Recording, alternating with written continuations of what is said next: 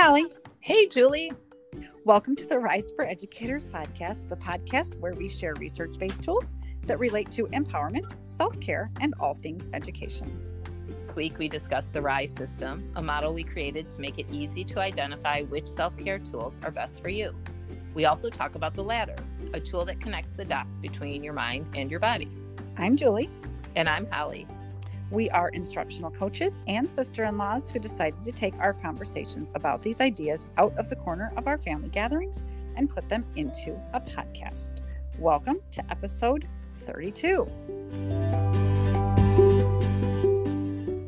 Our topics for today are power shifting, the nuts and bolts of uplifting, and an uplift tool. So, how are you doing, Hal?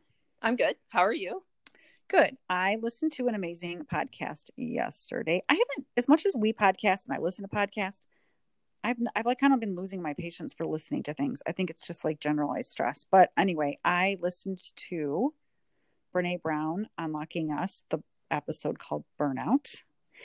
And I was out for a long walk and I actually listened to the whole thing. And I like that podcast. I don't always love it. Kind of drags on for me a little bit. But I loved the episode Burnout. It was two sisters, Emily and Amelia Nagoski, who wrote a book called Burnout: The Secret to Unlocking the Stress Cycle. And one of the sisters is a musician. The other is a sex therapist. And they had a lot of information. And I know you told me you listened to this. I did, yeah.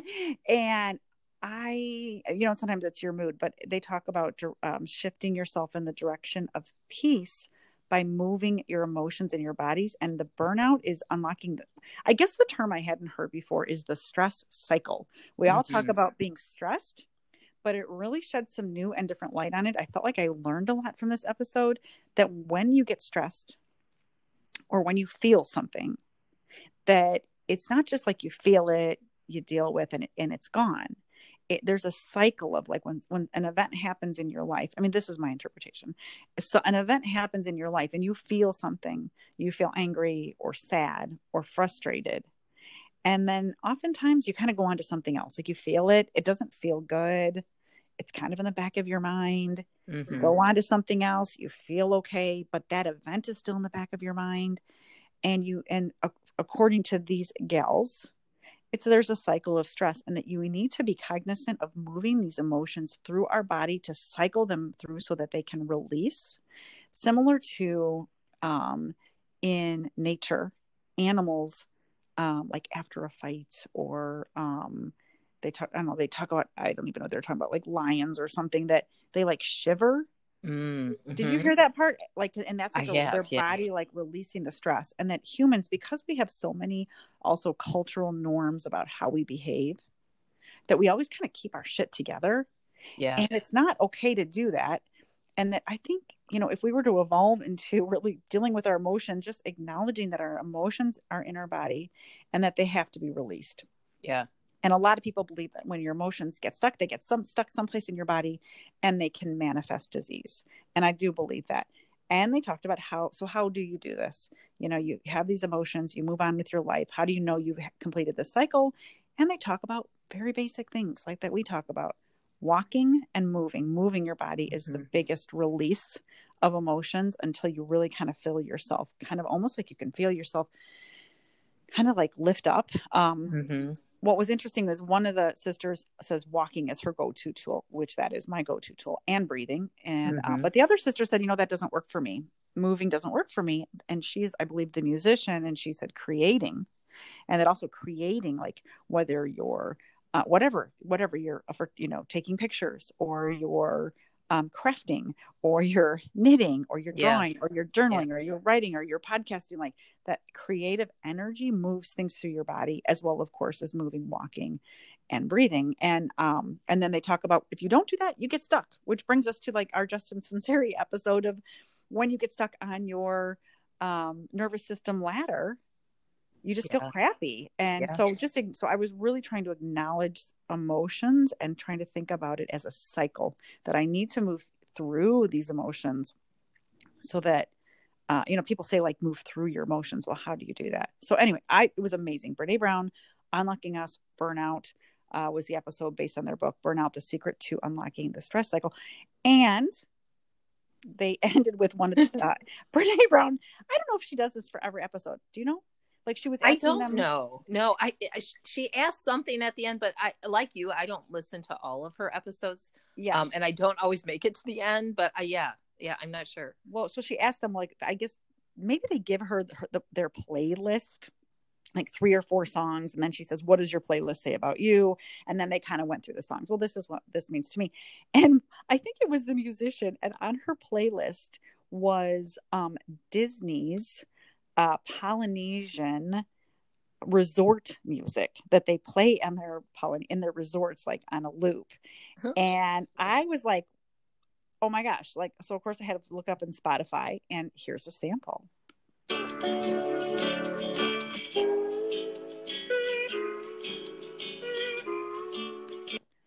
So I'm adding that to my playlist.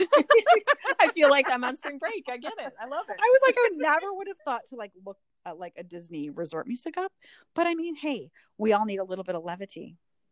So yes. I'm like, that's relaxing and kind of fun. So who knew? Disney's has their different resort music on Spotify Play Music. So there's my check-in. That's awesome. I love it. Yeah, I really did like that episode too. And it's so funny because we hadn't really talked about that too much. Like we didn't know each other had listened to that episode, but I agree. I really liked it too. And one of the things that I think I've understood through our whole process of doing this is that, you know, your emotions do get stuck in your body. And if you kind of ignore it and just say, okay, it's fine, I'm just moving on, which I think we're often culturized kind of to do, it sticks with you. And it's like, if you don't deal with it now, it's going to come back on that loop later. So you just got to get it out there and, you know, be cognizant. We talk about kind of naming the emotion. I know that's what that research says. Right. But then also I think that partner part about like working it through to reset your body, it's not like a nice to have, it's a must have unless you want to kind of revisit it again. So yeah, I was thinking at the beginning of the year was like such a stressful start to the year. And I haven't experienced that much stress at once in a long time. But it was really helpful to know this kind of, they call it like that, this idea that your body holds on to stress is called somatic experience, I think. And so having that knowledge and like being really cognizant about what was happening was crucial, I think, in being able to work through it and not hold on to that stress. So like currently, I think I'm in a little better place than what some people at school are at. And I think that could be for a whole host of reasons. But I was not at the beginning of the year. Well, at the beginning of the year, I kind of started in a good place, but ended up not in a great place. But I was really cognizant about every day coming home and doing something like yoga or walking. And a lot of times at that time I was walking a lot, and I would get to like my 3-mile loop and I'd be like, nope, it's still there. Like I can still feel it. I feel the stress. And then I'd continue for another 2 miles until I was really like, okay, it's like, I've worked it through, it's gone. But I think, just that awareness that like, that's what was happening was hugely helpful. And I do think has paid some dividends down the line. You know, and another thing that what I learned on that Brene Brown episode, or that a different lens, is when they said it's not self-care, it's all care. Yeah. That a lot of us, and I hate to say this, but I think it's especially women, we do kind of take care of ourselves, right? We go for walks and we try to eat healthy and we go out with our girlfriends. But she said that's not good enough. It needs to be all care. And you have to be all caring for whoever you're living with and whoever you're working with, which kind of ties into our episode today about uplifting others. Because if you just take care of yourself and you go on your walk and you eat healthy and, but you go home and the rest of your household isn't in alignment with that, and they're not supporting you and you're not supporting them, maybe not intentionally, it negates it.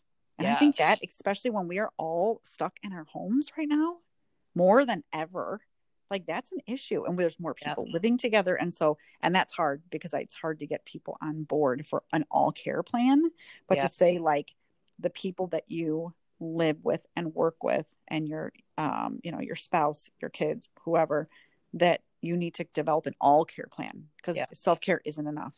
Yeah. And a plan that goes all ways. Yeah, I agree. Mm-hmm. I love that idea. And I think kind of thinking about the people you live with, like you may live with somebody who really needs that physical release on a regular basis, and recognizing that it's especially hard, I think, when you have little kids because somebody kind of then, has to, I think, be in charge of the kids while the other person is taking care of themselves.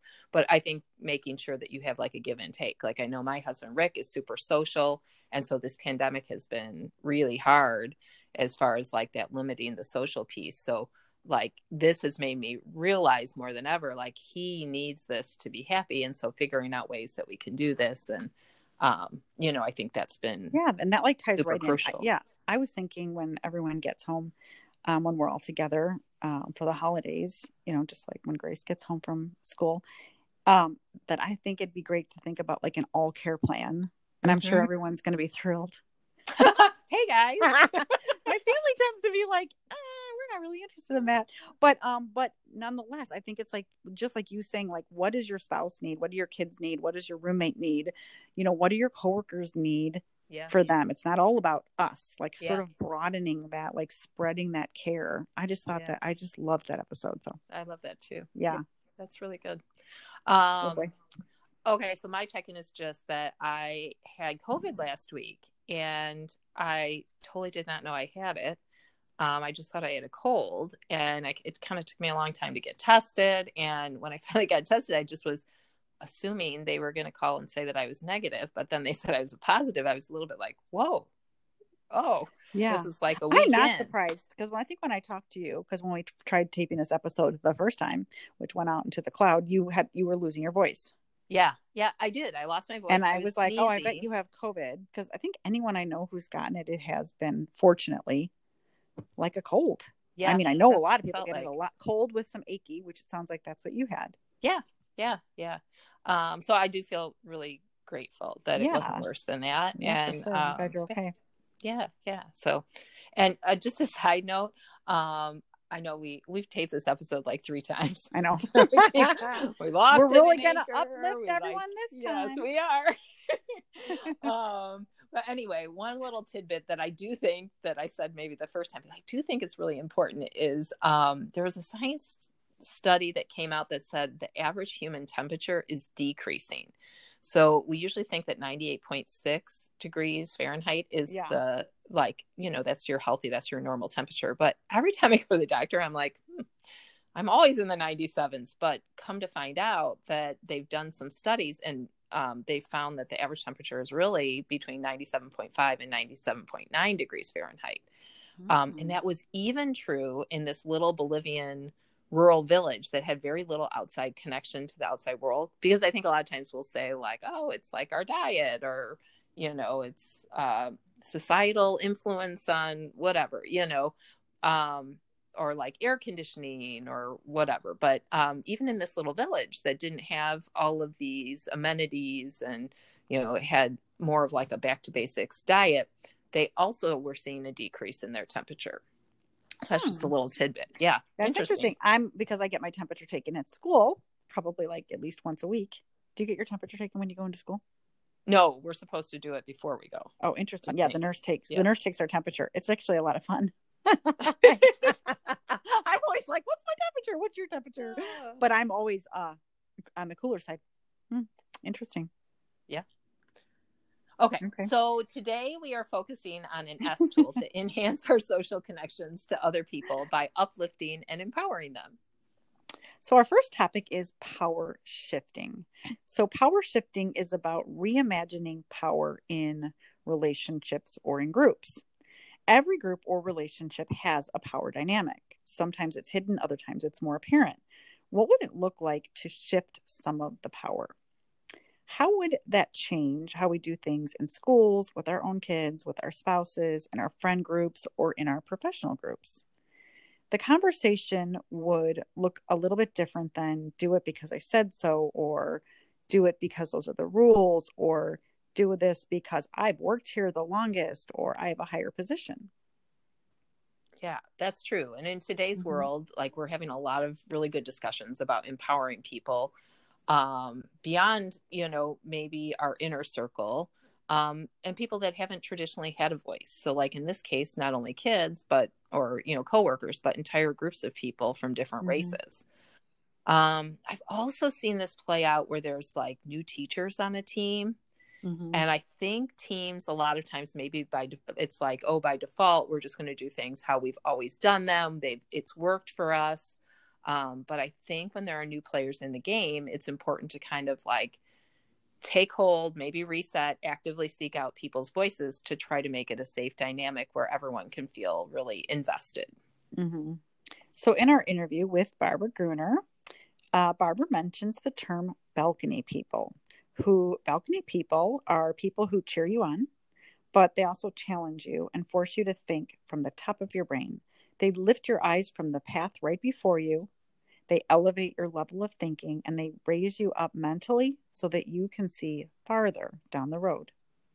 So how can we do this with our students, our colleagues, or other people in our lives? Yeah. And I think that brings us to the nuts and bolts of uplifting. So today we're going to talk about that acronym UPLIFT and what you can do to be a balcony person and uplift other people in your life. So uplifters get energy from empowering other people. So let's start with the U in the acronym UPLIFT. U is about unboxing other people's potential. Have you watched any of those YouTube videos where people get packages in the mail and they unbox them? It's been a huge phenomenon on YouTube. Why do we like watching this? Maybe it's the mystery behind what's in the box, the anticipation of it. Well, when you're an uplifter, you look at another person as a box of amazing potential. You are genuinely interested in knowing that other person, what they think, what they like, and what makes them tick. You look to understand where the person has come from, and you're touched by their story. You would look to unwrap their strengths and see how these strengths could lead to a beautiful future. Uplifters unbox people, giving them a fresh start and an open road of opportunity. Maya Angelou said, "I believe every person is born with talent. Uplifters believe this and actively look for these talents." Yeah. And I think like from thinking about it from our students, especially now we have a lot of kids that are either checking out or struggling to turn in assignments. I think they don't have the normal structure in place that they might have at school. So that's been even more difficult for them. I know that's been a huge source of frustration for a lot of teachers in our building. And I get it, like 100%. Right. Yeah. It's hard, but taking that conversation and kind of thinking like, okay, this is a student, like, let me reframe and look at it from a strengths base or, look at it from a potential base. Like this student has so much amazing potential. And, what can I do to get to know him or her better, to unbox that potential so that, and unleash it so they can really get to a new place. But I think getting through that frustration and back to that hopefulness, that's like a really important shift in this uplifting. Yeah. Okay. The next in uplift is P, and uplifters praise people.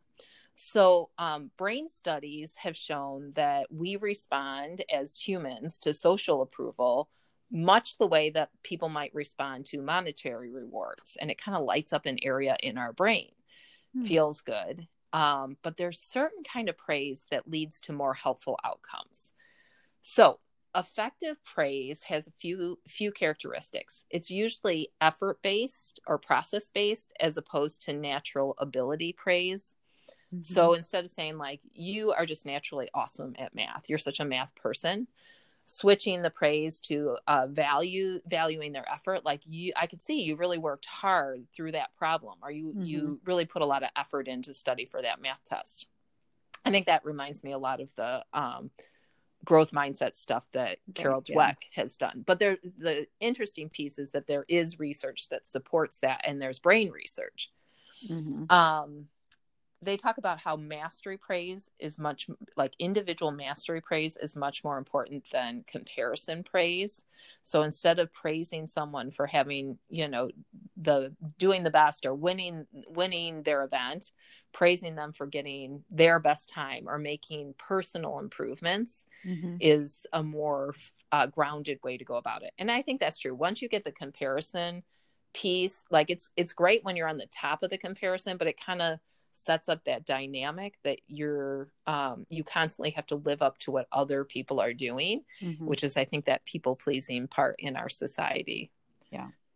And then praise that is specific, which we've all heard that before, right? That specifically describes that noteworthy behavior, Mm-hmm. instead of just like a general good job, being more specific, like the way that you use that adjective slick to describe the metal steps as you walked up the diving board. Like that was an awesome way to build suspense. It takes a lot more words, but I Mm-hmm. think that it is much more impactful. Right. And I feel like as teachers, I don't know about you in your district, but I feel like we've had a lot of PD in the last few years about giving very specific, authentic feedback to help kids grow. Yeah. And my default response is, oh my gosh, I love that. And I genuinely mean that. Yeah. But I really tried to hone in on not saying those generic statements, or if I do say it, like really paying attention to something specific that a student is doing or that someone's doing. And which kind of brings us to the L, because in order to do that, you need to listen and you need to pay attention in order to give that very authentic praise or feedback, which is the next letter in the acronym UPLIFT. After you unbox and praise, listening is the next step. So have you ever noticed how you listen? Do you listen to understand, or do you listen to respond? The next time you're listening, notice what your brain is doing. Once you shift from listening to understand to listening to respond, you start shutting the door on the opportunity to authentically hear and learn from the other person. There are a lot of pro tips online about how to appear to be a better listener, using eye contact, mirroring the other person's movements. But if you're an uplifter, it's more about really listening because you truly value this person and what they have to say. Yeah, the other way always seems so fake. Like whenever I read those online, like, oh, mirror the other person's movements, look them in the eye. Like it's very, it just seems so prescribed. Whereas getting to that lower, the deeper level of like, hey, like I'm going to listen to you because I am really interested in hearing what you have to say. And then I think when you're doing that, naturally you're looking at them and you might naturally be mimicking them and you might be nodding your head, but the authentic listening comes first. Yeah. Not the other way around. Yeah. So uplifters are authentic listeners. They do this by being 100% present when people talk. And their responses show this by either paraphrasing what the person said, such as, what I think I'm hearing you say is that right? Or they might show that they were listening by asking a question such as, can you help me understand? Or what does it mean when you say? Why is this important when uplifting someone? One of the most effective ways to build psychological safety is to let people know that they are heard, which is a natural byproduct of authentic listening. Yeah. And I think, this sometimes is easier said than done. Mm-hmm. I feel like I'm constantly crafting my response and I'm like, oh, am I going to remember that when that person says it? But some of the coaching PD that we've had has kind of centered around it. And it is definitely a shift to just really be in the moment and listen to the person where they are. I think, I don't know if you guys have ever been in like a first grade classroom, holy moly, you're like fielding so many questions and responses and comments.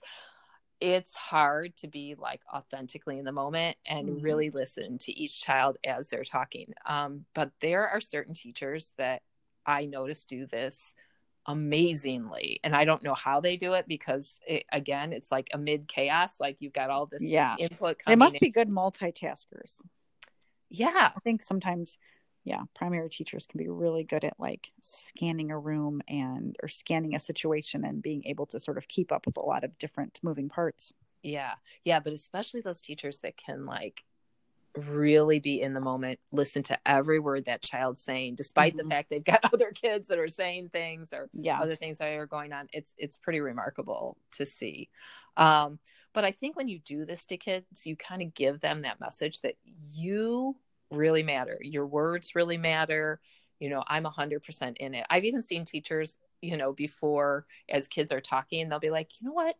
Or even adults, like, I'm going to write that down. Like, I value your words so much. I was listening so clearly that they're important to me. I'm going to put them on paper. I just think it's a way to kind of shift the power dynamic. So a relationship that is usually more the teacher has the power, the students in the class are at kind of a lower power level in a typical classroom. When you do that, I think it shifts that power dynamic a little bit and sends messages to your students that they have meaningful and important things to say. Right. Yeah. Okay. So now we've done the U for unbox potential, P for praise, L for listen. So now we're on to I, which is include. And then uplifters are really good at including people. And there's been a lot of research on how we respond to people, both in our heads and outwardly, based on if we perceive them to be part of our in-group, or in primitive times, that was like part of our tribe. And when we do, we put those people kind of on an equal level with us in our group, we respond a little differently to them. And I think we're more likely to offer these people our time and the benefit of the doubt.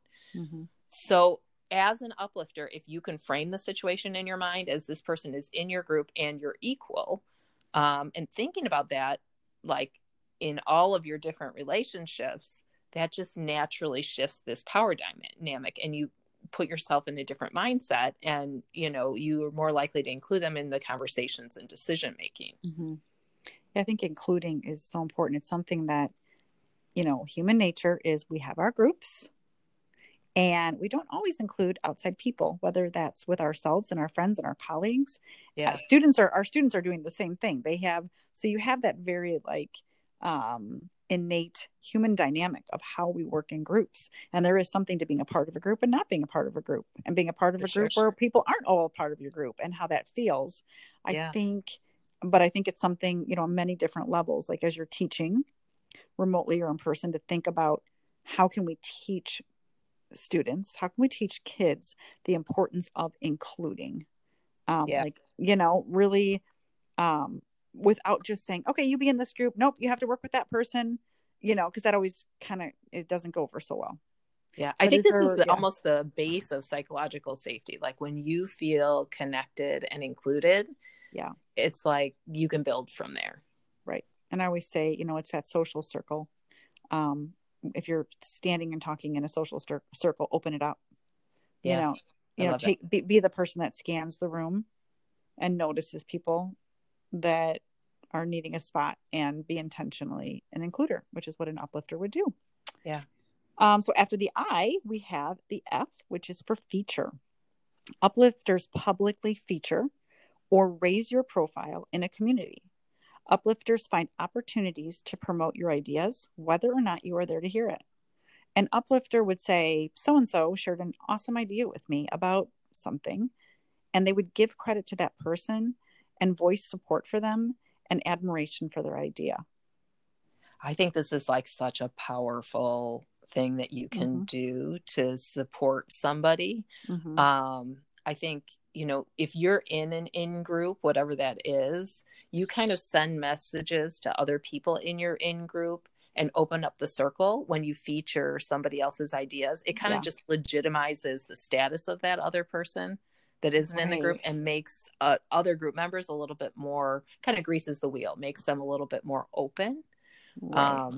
So I'm thinking, like, even that student teacher dynamic, like I could say, hey, when you said this in class, like I shared this idea with this other teacher or the principal, and it's like just a power, or my other class of students. It's just a really powerful way to boost a student's confidence, I think. Right. And I mean, again, just with anyone, when you feature somebody, when someone says, oh, you know what, like I was, I don't know if you've gotten a chance to talk to so-and-so, but they're doing amazing things and they did this and that. It's just such a positive vibe that, you're really looking to uplift somebody else. And it's just a nice thing to do, whether you're doing it with students or you're teaching them how to feature each other. I just think it's a real positive thing. Yeah, I think it a little bit speaks to your character too. So that's, I always think that's interesting, is like when somebody does this, I always think like, gosh, they are not very ego driven. Like they are Right. willing to be supportive. And if they are in this situation, they're more likely to in other situations too. Right. Okay. So the last letter T is for trust. And as an uplifter, and sometimes this is one of the hardest things, you just have to trust the person, whether you trust their decision or trust them to take action. And I think feeling that somebody trusts you can lead to really great dividends. And actually, even if you look at the neurological level, so when we feel somebody trusts us, our brain is more likely to release oxytocin, which has been shown to improve performance. So if you want somebody to perform at a higher level, like your students or a colleague, or if you're a coach, an athlete, trusting them can add some fuel to their performance. And there was a really interesting study that Paul Zak talks about in his book, Trust Factor, The Science of Creating High Performance Companies. And it said that employees that work for companies where they feel trusted were found to have higher productivity rates, less burnout, more energy, less stress, and higher life satisfaction, which is like the whole enchilada. Right. You are just happier as somebody if you feel trusted in your job. And so I think if it can work for employees and companies, it can definitely work for teachers at schools or students in classrooms where they feel trusted. Right. And of course, it takes a lot to build trust, and everyone has different comfort levels with trust. I see trust here. If you're going to be an uplifter and you choose someone to uplift and you go through these steps, I see the trust piece being, if I'm uplifting somebody, I as the uplifter, I trust that by unboxing, praising, listening, including, I trust that person will embrace that in their own way. And they don't have to prove to me. I'm not looking for a result for myself. If I'm a true uplifter, I trust that my positive energy and love towards this person in this situation will manifest in the way it needs to manifest. And I may never see the results, and that's okay. Yeah, I love what you're saying there, because that's true. It's like, it doesn't have to happen on our timeline, or because I did this, like the cause and effect is now you're going to do this. Right. Or like, well, I tried to help you with this, and I trusted you and I listened to you, and now I want to see the product. Like, it's then really, you weaponize it almost. Yes. Yeah. Okay. So how can you be an uplifter? Try out the Uplift tool. Pick someone in your life that you want to empower and use the Uplift acronym. Let's try it with a student. Okay. So U is for unbox their potential. So as an example, I might say, even though Holly is not showing up on camera during our Zoom meetings and is not turning anything in, I know that she has tremendous potential boxed inside. I'm excited to learn about it. How can I get to know her better about what makes her tick? I may even think inside this person's box is a tremendous future. Maybe a CEO of a company, a humanitarian, or an amazing family woman. What can I do to unbox it? Okay. So then P is for praise them. I like the background you chose for your avatar, Holly. Start small. Maybe follow it up with an unboxing question like, why did you choose it? Okay. L is for listen to them. When you're in a conversation with them the next time, listen to understand instead of respond. What I think I'm hearing you say is that you weren't able to complete your assignment because you had a lot to do. Am I getting that right? And the key here is no judgment. I is include them. Your input here is really important. I want you to feel comfortable with the solution that we land on. Do you have any ideas, Holly? I'm just using you. I know. Holly. No ideas. I'm out. F is for feature them. Think about what you would say about this student to other people. Is there a way that you could feature him or her in a really positive light to the student's parents or to other staff members? And T is trust them. Once the plan's in place, trust the student to put it into action. You are so resourceful. I trust that you'll follow through on the plan. Will it always happen? No. Part of trust is knowing that this is really a process and it may take some time to work. Okay. So the challenge for the week is pick somebody in your life that you want to uplift. Have fun with it. Dream big and do your uplifting thing. See if you notice any differences in the person. As always, we believe all tools are most powerful when personalized, so make it your own.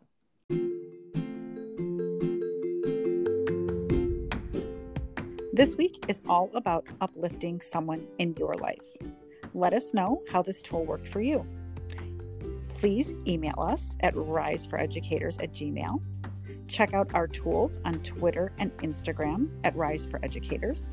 We would really love to hear from you. And thanks so much for tuning in, and join us next Monday for our next episode of Rise for Educators. Bye, Julie. Bye, Hal.